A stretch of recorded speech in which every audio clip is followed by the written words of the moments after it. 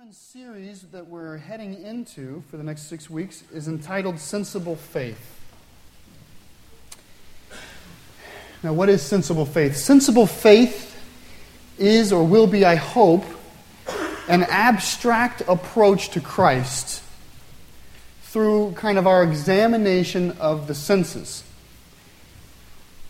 I say it's abstract because I think normally you and I, we speak or converse in very discrete sorts of ways. We're very statistical, or we understand data and proofs and information. That's how we are.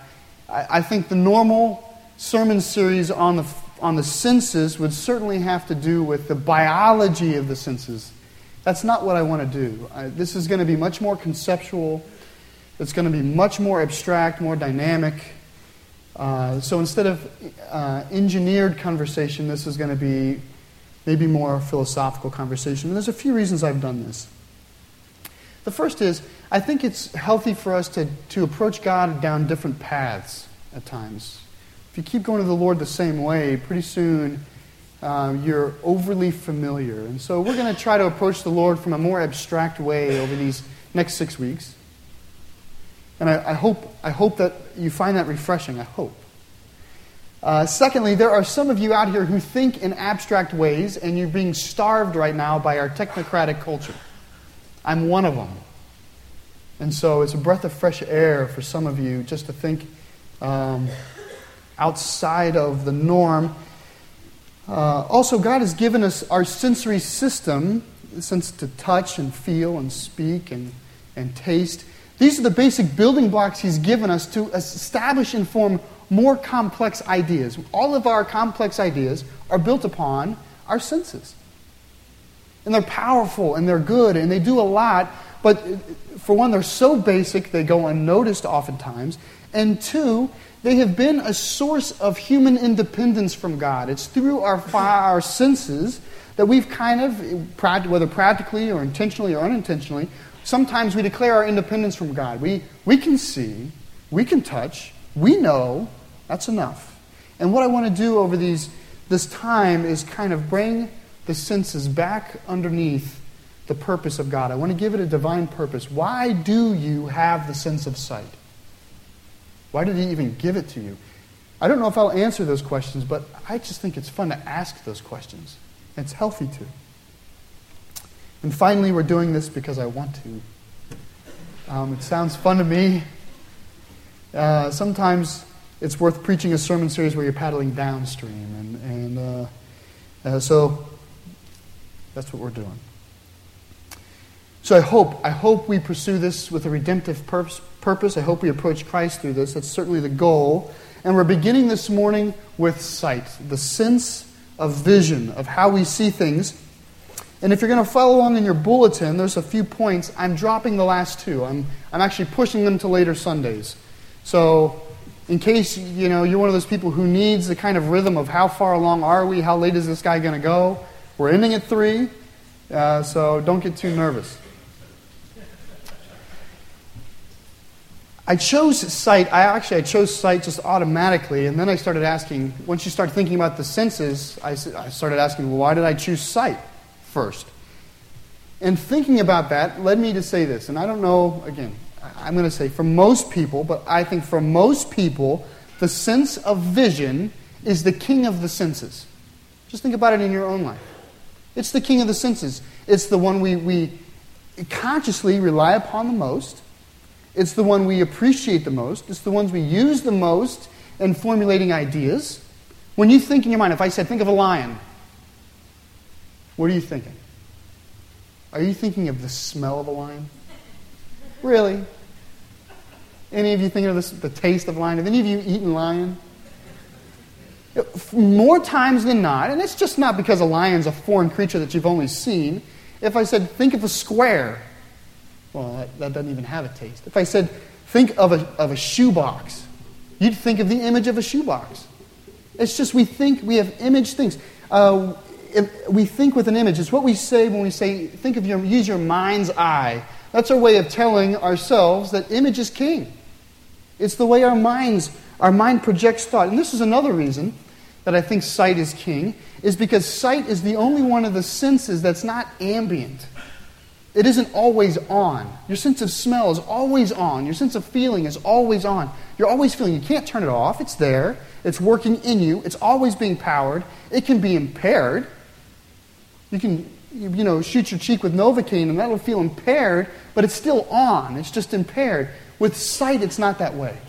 With sight, you can turn it off. Watch. It's off. And then turn it on again. And you can consciously, off, on. You can do that. And not only does it turn off and on very consciously, but God turns it off and on. When the sun goes down, it gets dark. And you can't see. And so you feel its loss. Every night you feel its loss. When you go into a dark room, you feel its absence. We feel uncomfortable when we're in a dark room, don't we? It could be the same dark room you've been in 1,000 times, and if it's pitch black, all of a sudden there's monsters.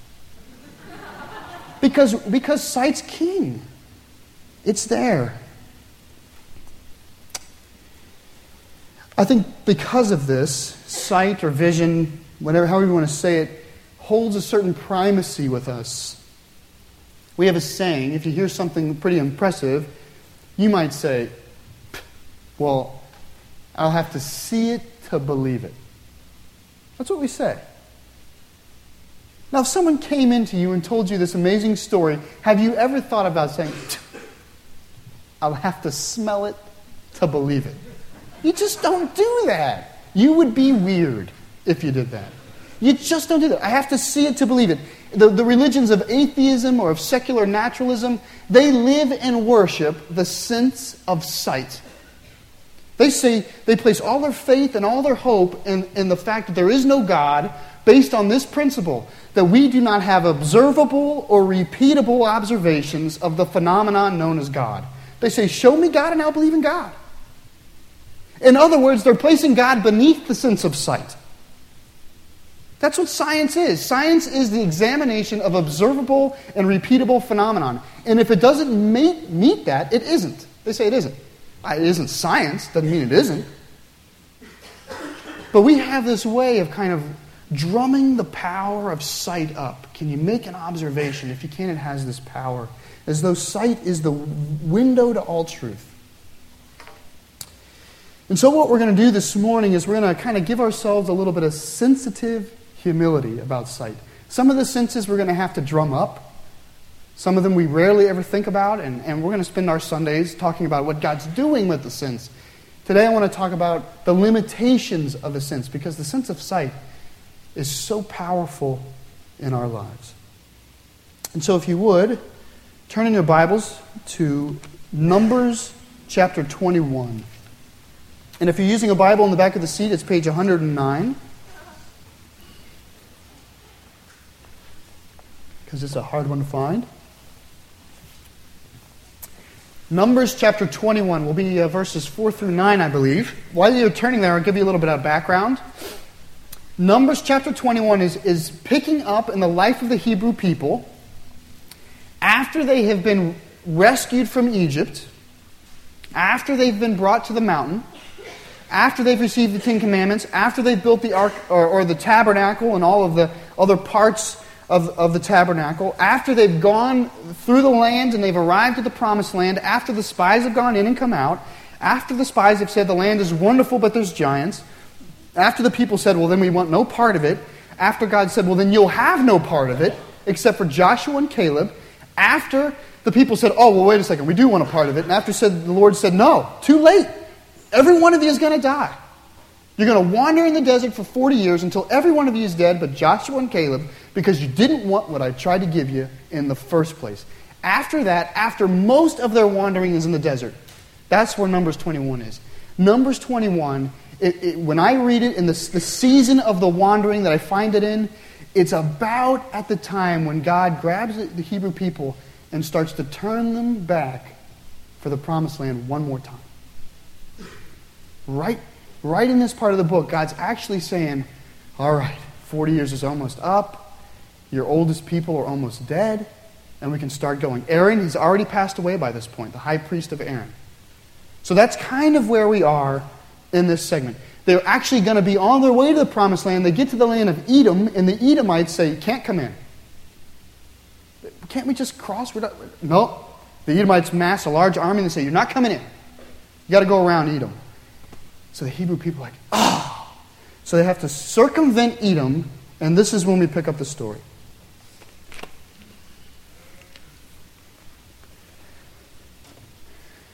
Verse 4. They traveled from Mount Hor along the route to the Red Sea to go around Edom. But the people grew impatient on the way. They spoke against God and against Moses and said, why have you brought us out of Egypt to die in the desert? There is no bread, there's no water, and we detest the miserable food. Then the Lord sent venomous snakes among them. They bit the people, and many Israelites died. The people came to Moses and said, we've sinned when we spoke against the Lord and against you. Pray that the Lord will take the snakes away from us. So Moses prayed for the people. The Lord said to Moses, make a snake and put it on a pole. Anyone who is bitten can look at it and live. So Moses made a bronze snake and put it up on a pole. Then when anyone was bitten by the snake and looked at the bronze snake, he lived. Now, I've selected this account, first of all, because of the bizarre imagery of the account. I mean, your mind, when you read this story, your mind has just to go crazy. It's one of those, it's hard on the mind to be this visual. But also, there's a role that vision plays in the story. So it isn't simply very picturesque. Vision plays a role in the story. And so I want to ask this question. If we say I have to see it to believe it, I have this question for you.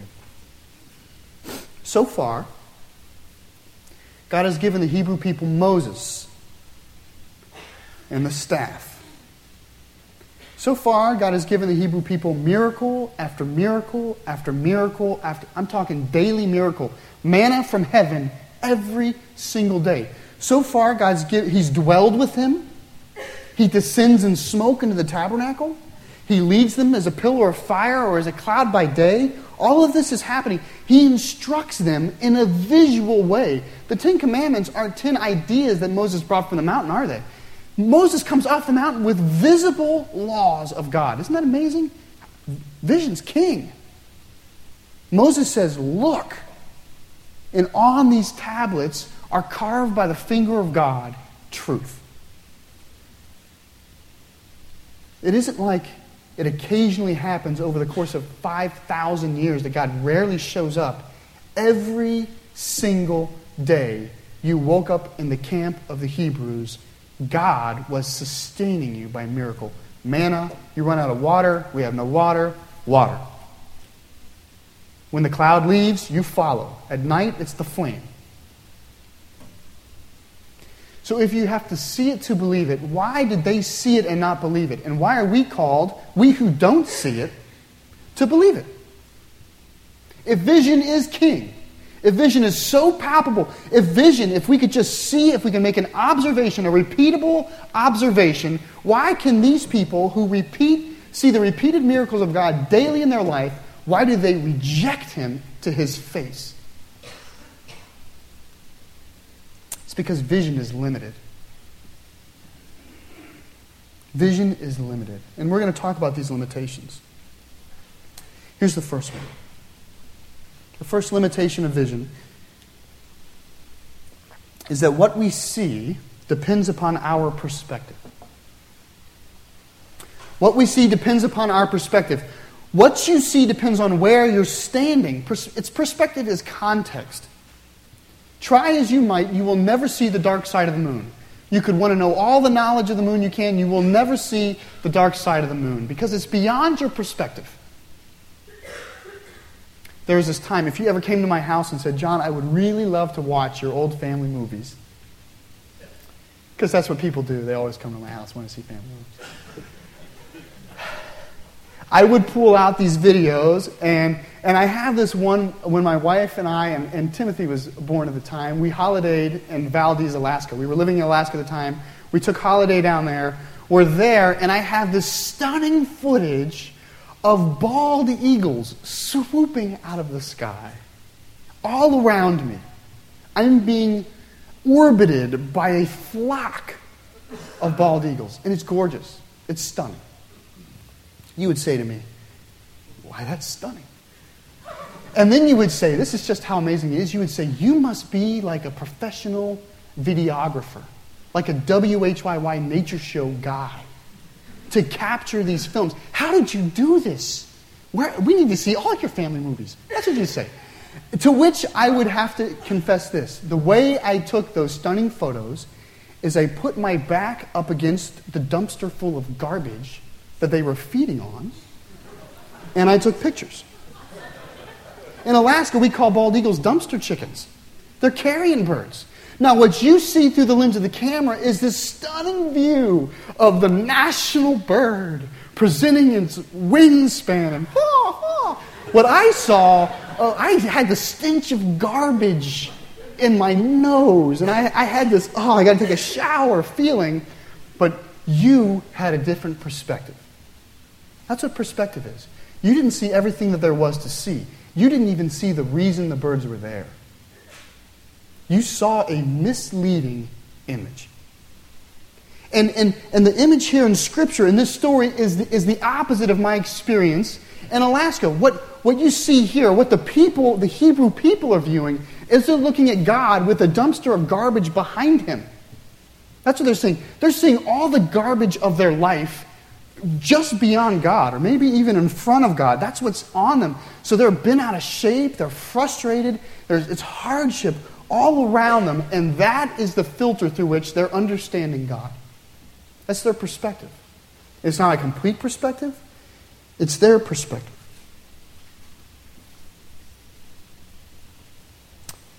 Someone loses a loved one in an untimely manner. You can imagine that their perspective on God will, for a season, be very different than yours. It may be a time when they don't want to see God, because every time they look at God, behind him is their past loved one.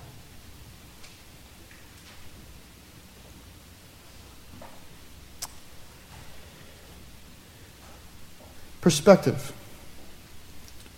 There's so much that you cannot see from your vantage point. Everything that God's trying to do for you, everything He has in store for us, everything He's intended for us, the things He's withholding for us for our own health. We don't see any of that from our perspective.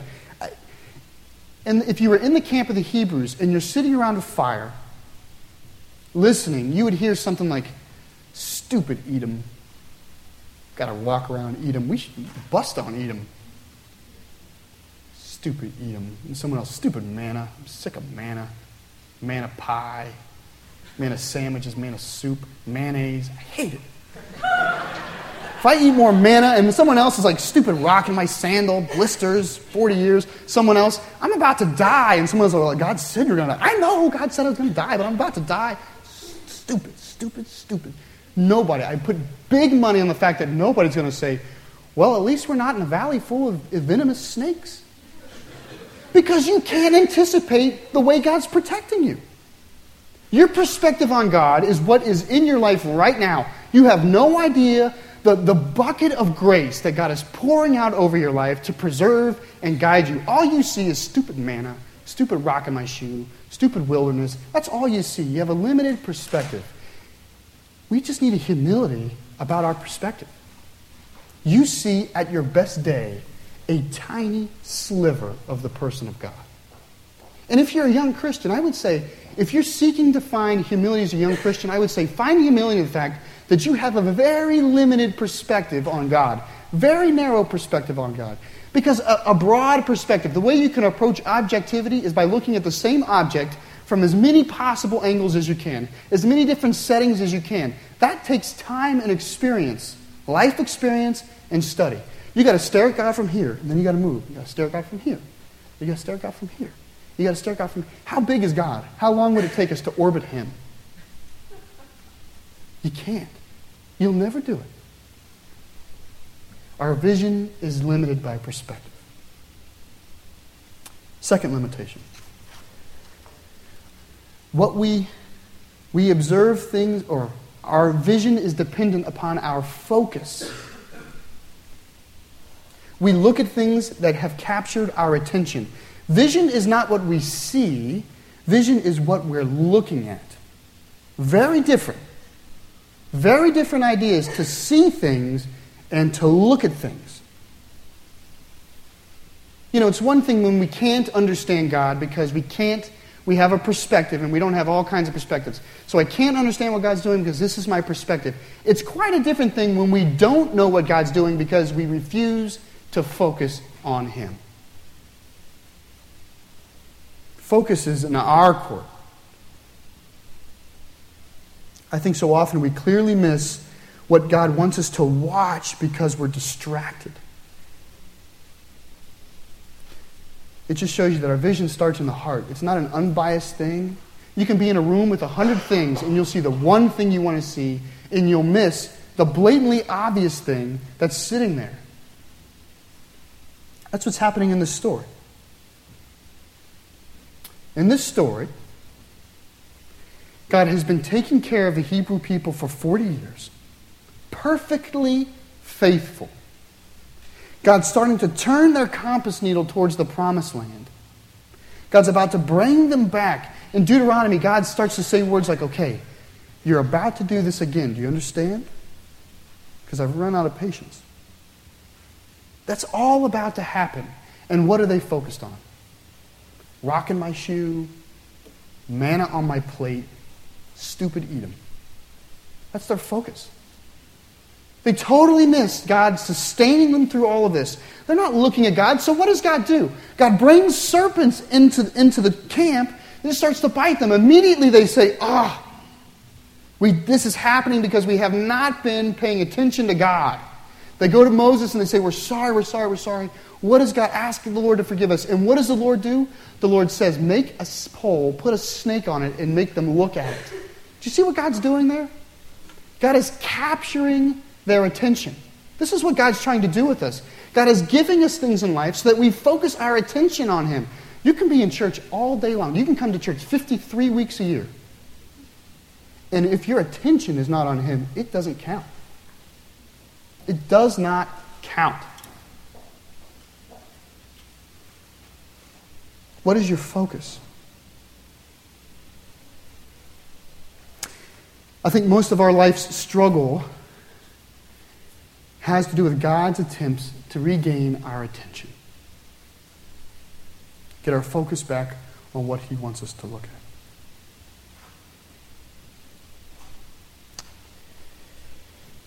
Finally, so we're limited by our perspective. We're limited by our focus. Here's the third one. What we see depends upon light. So obvious that we miss it. What we see depends upon light. Light enables vision. No light, no see. No light, no color, no depth, no image. No matter, we can spend all day talking about the image, the pole with the snake. We can spend all day talking about it. What it means, its significance, how it makes us feel, what we thought the artist had in mind when he carved the snake. We can do all of that, but we do all of that based on the assumption that the sun has provided the light to even see it. The revelation that we have here, we can talk about Jesus Christ. We can talk about what He's done on His pole when He was raised up. We can talk about all of that. It is based upon the fact that God has shed His light on mankind.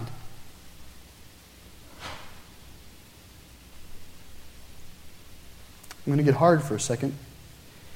For the non-believer, for the non-Christian, do you think on the great day of the Lord, the great and terrible day of the Lord, when you arrive in His kingdom and He says, why did you not worship my Son who died for your sins? Who gave you a free gift of salvation based on His sacrifice? Why have you passed Him over when He passed over you through His sacrifice? Why did you do that? And when you turn to God and say, nobody explained it to me in the right way. I couldn't really see. Yeah. My pastor, loser. People in my family. I'm not religious. I've had marks on me from the church. the Lord is going to say, you lived your life in the light. It would be one thing. You have circumvented the sun 30, 40, 63 times in your life. Every single day, the light of God shining down on you, His revelation. It isn't like you're in communist China. It isn't like you're growing up in some deep, dark jungle, like you're a Halley's Comet, where once every 70 years you get a glimpse of light and then you're off back into the darkness. You're in the United States, for crying out loud. There's 300 Bibles in this room. You can have all of them. You can have them all. There is no excuse for a Western non-believer to say, I did not have the revelation of God. How much more light do you need? It's here. It's presented before you. God's images of salvation have been given to you so that you might see. The sun beats down on us up here. I'm going to curse you this summer. This is my prayer for you, non-Christian. That every time the sun rises and you feel the heat of summer on you, every time you sweat, every time you sit at the beach in the sun with the sunglasses on so that your eyes are shut and so you can enjoy the darkness but bask in this heat, I want you to know that you are ignoring the light of God. All right. I'll change topics now. But I'm still going to be hard. The very thing that is the conviction for the non-Christian is the great indictment for the church. Just as God's great light is the conviction to the sinner, so often does the church, who claims to have the light, who claims to be the light. We're a city on a hill. We're a bright light that isn't covered. You know what that means? That means when we sin in broad daylight. That's what it means. Sinners, they sin in the dark. There's something totally different when a church who has the light of God continues to rebelliously sin in the daylight. I'm not saying that we don't mess up. We certainly mess up. I mess up as much as you. It's this attitude of we can live the way we want to live and yet live in the light. God says, be holy because I'm holy. Not to the world. He says it to His people. That's why He brought the snakes. It's not as if God patrols the universe looking for people to dump buckets of snakes on. He dumps buckets of snakes on His people who sin in the daylight. That's what's happening here. You know, we don't even have to talk about the image. Just the fact that God's grace is poured out on us so we can see. I don't even think we realize. I think we take so much for granted with God's grace, just that we may see. So I'm going to say it very plainly this morning. Here is the correct perspective on this story. The serpent has his fangs in you. You're in a valley of serpents. It isn't even Eden. It isn't one serpent. We live in a universe, in a land of serpents. If you avoid that one, you're going to get bit by that one. The question is not, are you not going to get bit? You don't look at the pole with the snake on it to avoid getting bit. The scriptures say, when you get bit, look at the pole with the snake on it. We live in a field of serpents. They've infected the camp. And God has crafted a way to be healed. God says, I want your attention. Look at what I have raised up before you so that you might have life and have life to the fullest. That's the perspective that God's giving. He's saying, focus on the pole that you might be saved.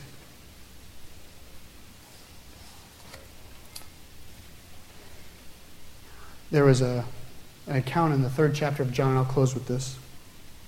In the 3rd chapter of John, this man named Nicodemus, he wanted to know the truth. So when did he go see Jesus? At night. I love that. To go visit the light of men at night. In the beginning was the Word was light. To go at night to talk to it. That just, to me, that has endless irony. But Nicodemus goes to talk to Jesus, and he's getting ready to start to ask questions, and Jesus just totally seizes the conversation. He says, this is my conversation, Nicodemus. Listen. And so he starts to say, you must be born again. And Nicodemus says, I don't understand that. And Jesus says a little thing else. And Nicodemus is like, wow, what are you trying to say? And finally Jesus says this, for crying out loud, Nicodemus, you are a teacher of the law. You have grown up in the light. You're supposed to bear the torch of your people for all mankind. And you don't know these things? He says, you want to know heavenly reality. You can't even interpret earthly reality based on the light I've given you. And just before Jesus says these words, just before he says, Nicodemus, for God so loved the world that he gave his only son. Just before he says that, before he says, for whosoever believes in him will not perish, but have everlasting life. This is what Jesus says. This is the verse before. Just as Moses lifted up the snake in the desert, so the Son of Man must be lifted up, that everyone who believes in him will have eternal life. What is your perspective? What is your focus? What are you doing with the light? Amen.